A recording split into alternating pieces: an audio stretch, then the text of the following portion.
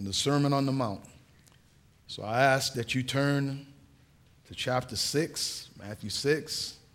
This evening we'll be looking at verses, that's on page 811 in your Pew Bible, 811. This evening we'll be looking at verses 16 through 18. This is God's holy and inerrant word, so let's give close attention to it. And when you fast, do not look gloomy like the hypocrites, for they disfigure their faces that their fasting may be seen by others. Truly I say to you, they have received their reward. But when you fast, anoint your head and wash your face, that your fasting may not be seen by others, but by your Father who is in secret. And your Father who sees in secret will reward you. Again, Father, we lift this time up to you and ask that you would guide us in our thinking, mold us and shape us into our Lord, magnify him before our sight. Pray this in Jesus' name, amen. Well, either God or Senior Pastor Caleb, or both, demonstrated their sense of humor choosing the pastor with the biggest stomach to preach on fasting.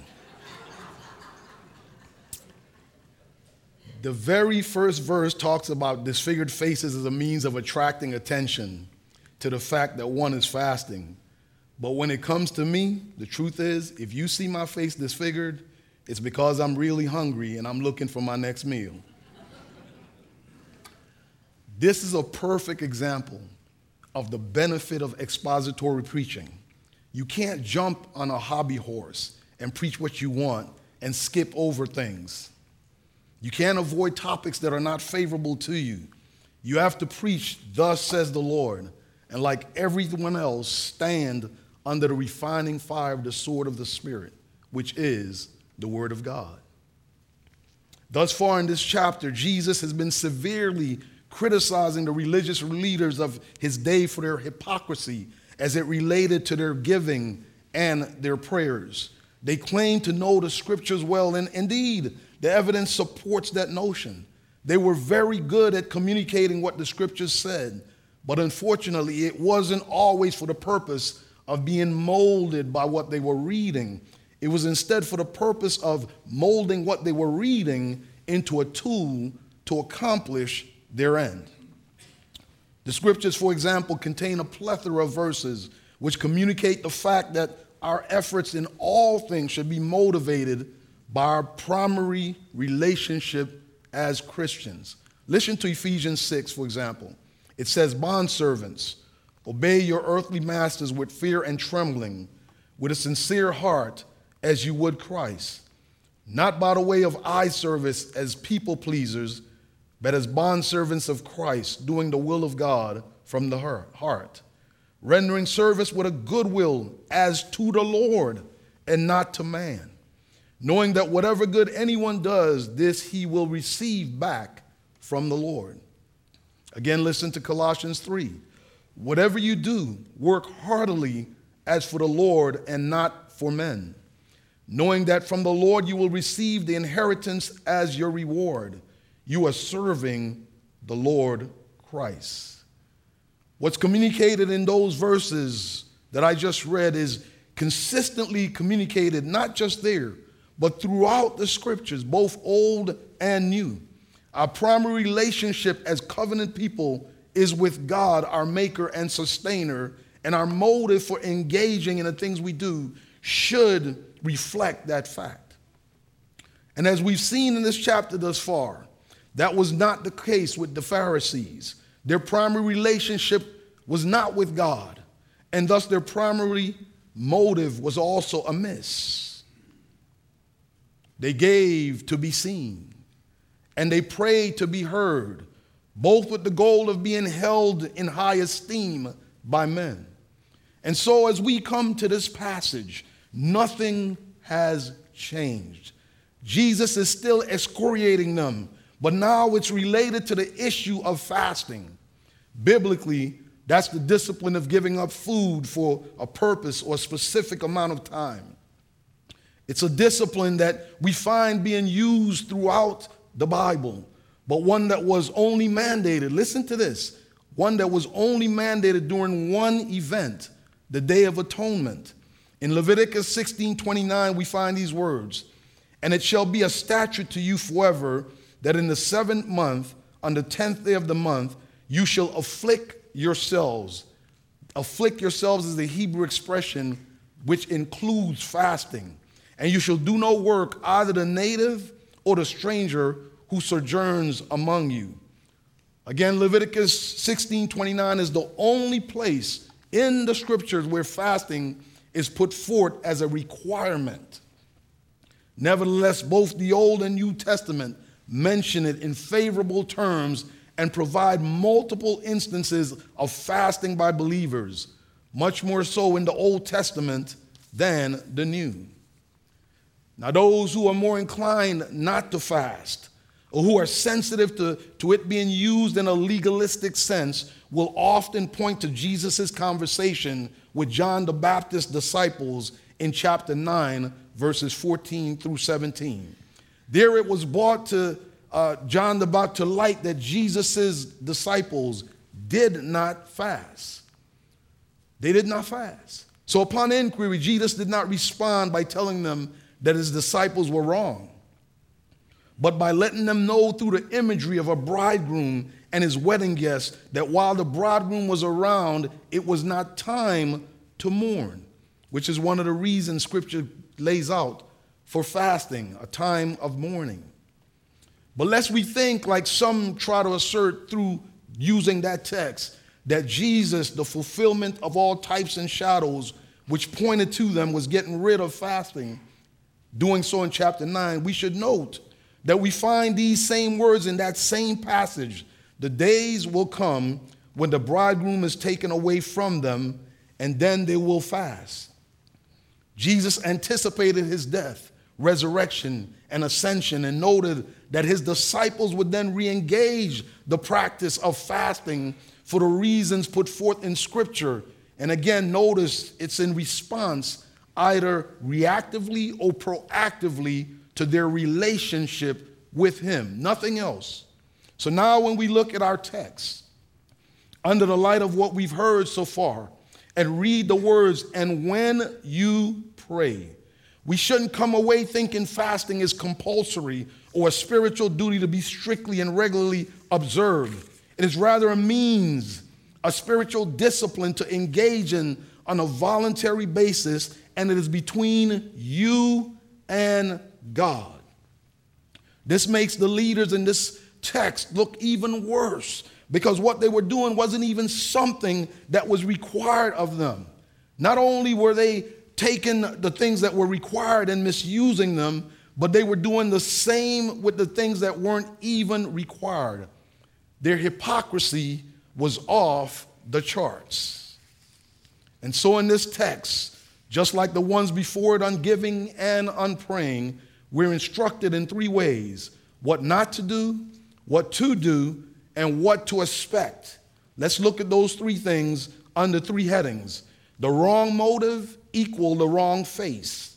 The right face equal the right motive. And third, the just compensation associated with the two motives. So first, the wrong motive equal the wrong face. In verse 16, Jesus says, "Do not look gloomy like the hypocrites."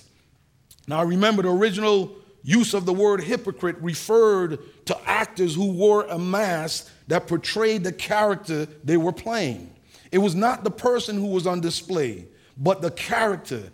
So according to accounts of the culture of that day, these men covered themselves in ashes, wore raggedy clothes, and even put on makeup which made them look pale and miserable. And they walked around with that old "woe is me" spirit. Woe is me, I'm fasting. And so what they wanted people to look at them, oh man, look how spiritual. Look how, oh my goodness, he's really into the Lord.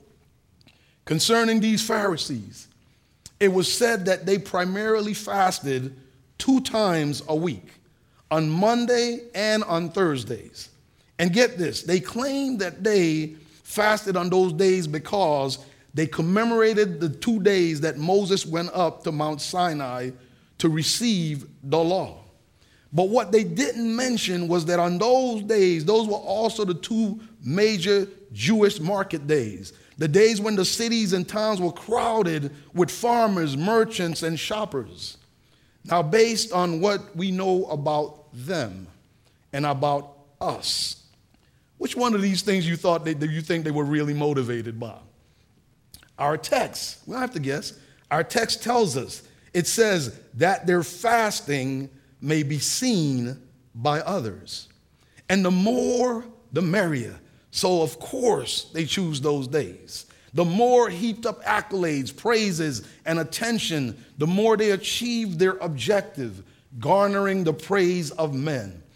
In their prayers, garnering the praise of men. In their giving, garnering the praise of men. And now in their fasting, garnering the praise of men.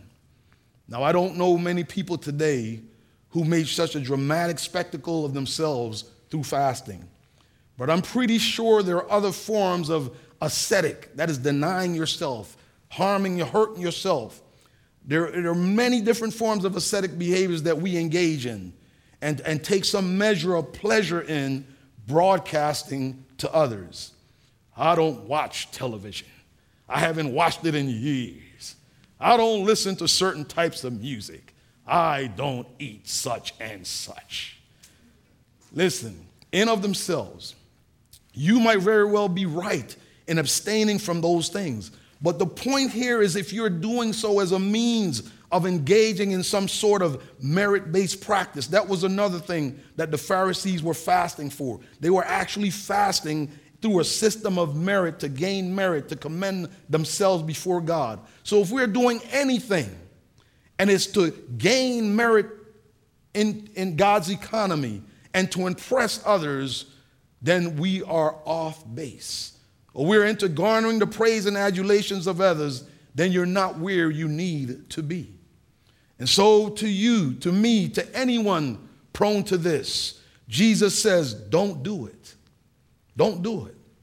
Instead, verse 17, but when you fast, anoint your head and wash your face, that your fasting, your asceticism, whatever form that is, may not be seen by others, but by your Father who is in secret.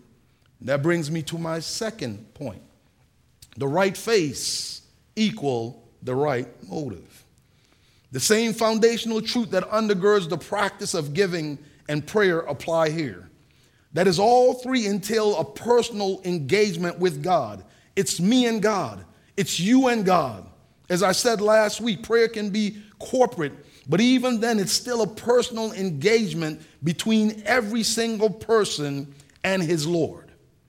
He is our shepherd, but in prayer he is mine.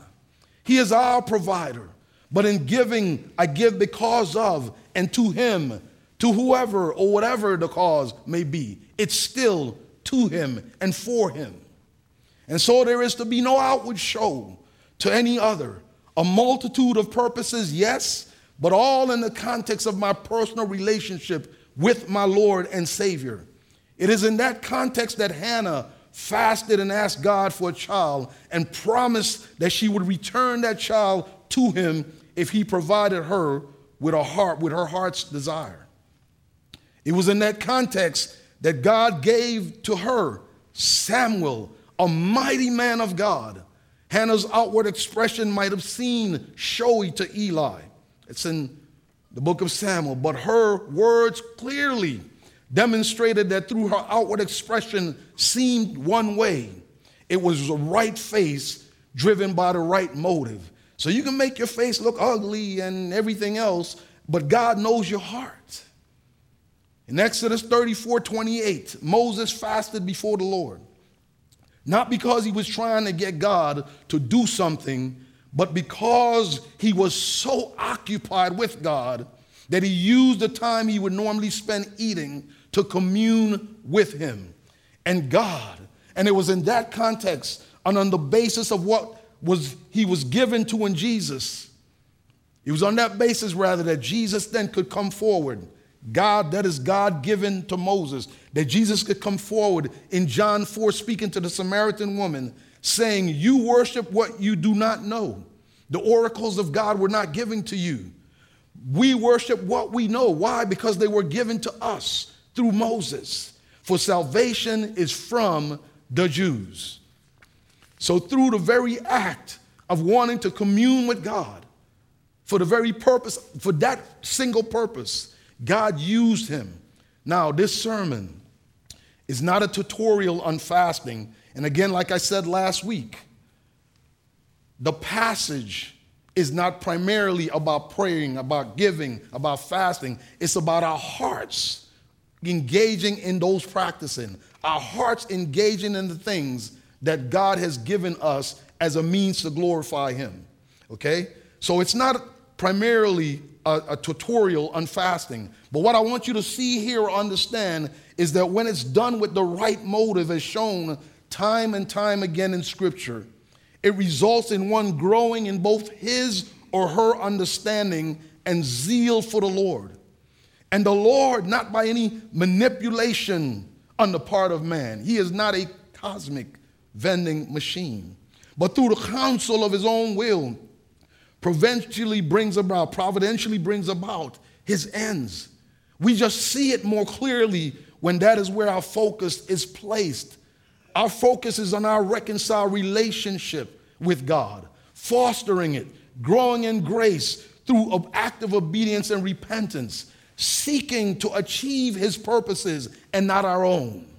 It is when we're operating in that space that we deny ourselves, acknowledge him in all our ways, and look for him to direct our path. Jesus says this is the track we should be on, not the first. This is the one that will be seen by the one and only person who really counts when it comes to these things, the one who will respond accordingly. That brings us to our final heading: the just compensation associated with the two motives. You know, it's amazing how prone to extremes we are.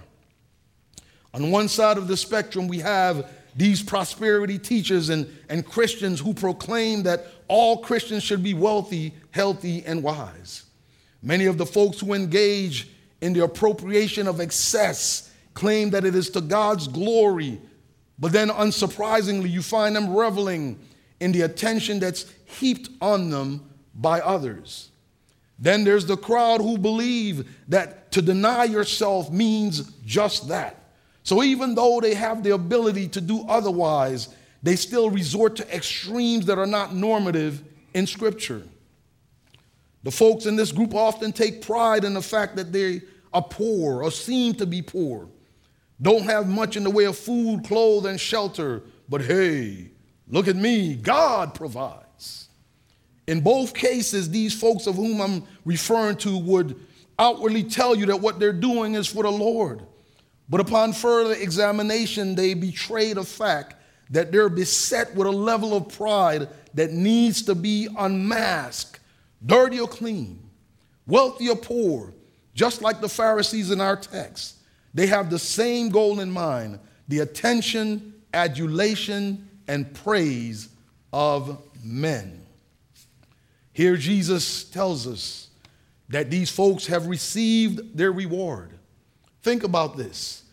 They were actually looking for earthly gains that have no heavenly worth. Are you looking for earthly gains that have no heavenly worth, brothers and sisters? Those gains can't and won't commend them to God. And it can't be taken with them when they leave. You know, I think about, as I was writing that, I thought about it, and I said, you know, Martin Luther King Jr. has a street named after him in every major city in the United States of America. He even has a federal holiday named after him. But I bet if he could speak to you right now, he would say, it doesn't matter. What does it profit a man to gain the whole world and lose his soul? What does it matter if all the accolades are heaped on me? If the entire world bows down at my feet, what does it matter if I don't see Christ face to face in the here and after? If I'm not molded and shaped into his image, and I continue to be left in my own, and therefore I am as lost as a zebra in the North Park Mall. You're supposed to laugh. What does it matter? And so the opposite holds true for those whose motives are Christ-centered. According to the book of Hebrews, I love it, their eyes are in a city that has foundation, whose designer and builder is God. Not because they have a primary desire to live there, but because they have a primary desire to know and live with the builder, to honor him for all that he's done and who he is. That person, our text, that person, the word of God tells us, will be rewarded both here and in times to come. Brothers and sisters, Jesus committed an entire section of his sermon, verse 1 to verse 18, to the issue of hypocrisy. You know what that tells me? It tells me we need to be paying close attention to our own hypocrisy meters, making sure we check them on a regular basis, and doing so while we're in a room with a mirror in the front of us and a mirror in the back of us. And if there was ever a reason why humility is so important, humbling ourselves before God, you know, if I could just mention for a moment, in the book of Isaiah, chapter 58, verses 1 through 12, God deals with the issue of fasting, of the Israelite people fasting. And he confronts them because they were fasting and they were looking all pious, just like the Pharisees. And God comes to them and say, you know what? And I'm just paraphrasing.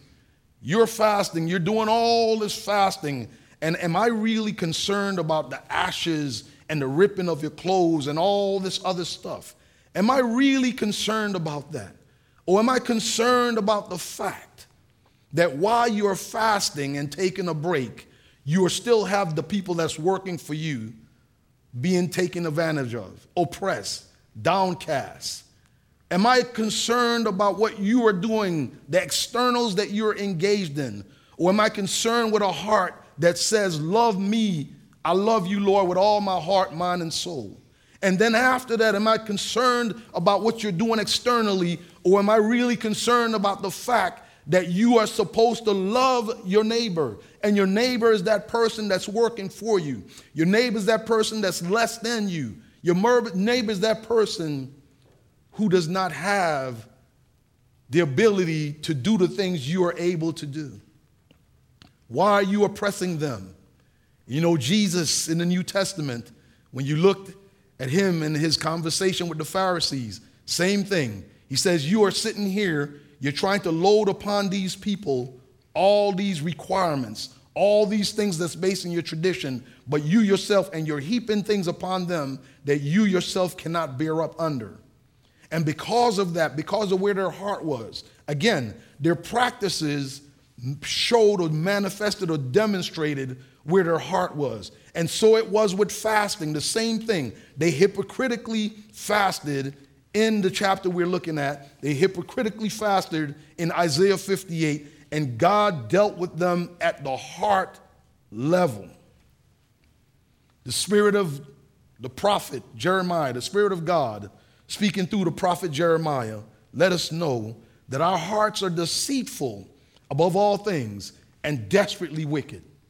And the only antidote we have is the indwelling presence of our Comforter and the word he uses to put us in remembrance of what our Lord has stated, what he wants and what he's doing. It is only when we're looking in and through him that we can shed the cancer of hypocrisy. I want you to hear that again. I don't care how mature any one of us claims to be. If we take our eyes off Christ, if we take our eyes off the fact that we are in him, and it is in him that we move and have our being, the minute you do that, you're like Peter. Remember Peter? Peter said, hey, bid me to come walk to you, Lord. And Jesus said, come. And Peter said, yep, I'm on my way. And he took his eyes off the Lord. And so it is. If you take your eyes off the Lord, in fasting, in giving, in praying, in denying yourself in any fashion, you will then be self-focused. And if you're self-focused, you will then act in ways that gratify yourself and not the God that's called us to glorify him. That is what the Pharisees were doing, and Jesus called them, called the disciples that were listening to him not to be like that, called us not to be like that. Engage in the practices, but engage in them with the right heart. What is required of us? To do justice, to love kindness, and to walk humbly before our God. That is what he was looking for from them in Isaiah 58, and that's what he's looking for from us in all the things that we engage in. Engage from the heart because of our relationship with Jesus Christ. The sermon that we heard this morning was awesome, completely Christ-centered, and pointing out the fact that Adam and Eve acted one way and they didn't have the prerogative to. Christ acted a completely different way, and he had the prerogative to hold on to the riches of heaven because he is God. And again, it is when we walk in Christ that we will operate in that same mindset. And so that when we fast, it will be for the right reasons, with the right motive before our God and not one another, or for the benefit of others seeing us for our own glorification. So, the entire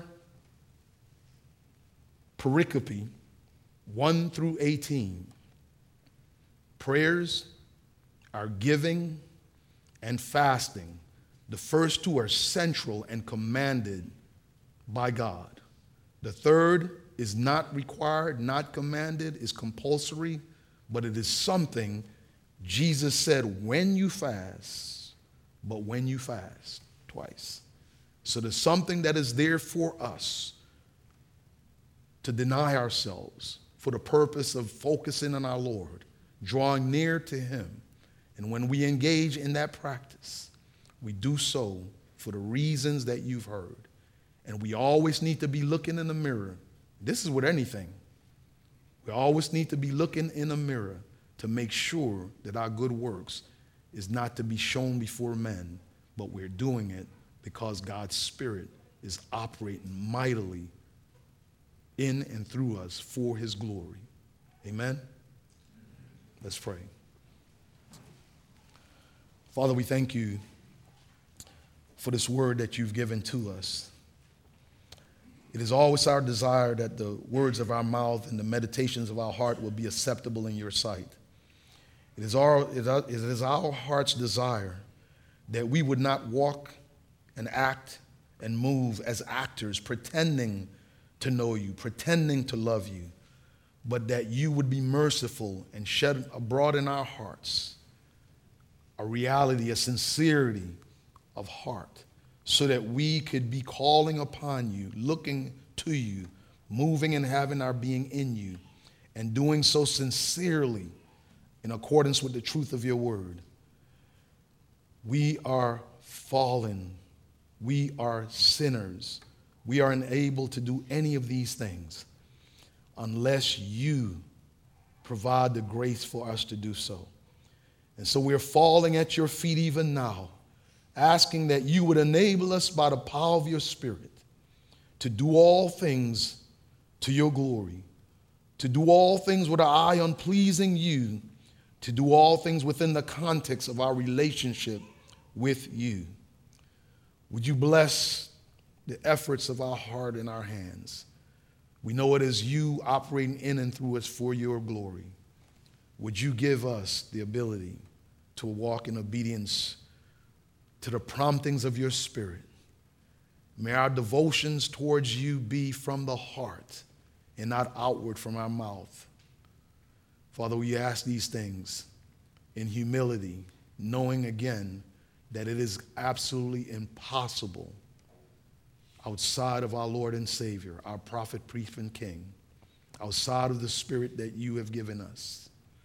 So we lay upon you now these prayers and resting on your promises that you will do what you've promised in terms of molding us, shaping us, and keeping us until that day. Father, we pray these things in Jesus' name. Amen.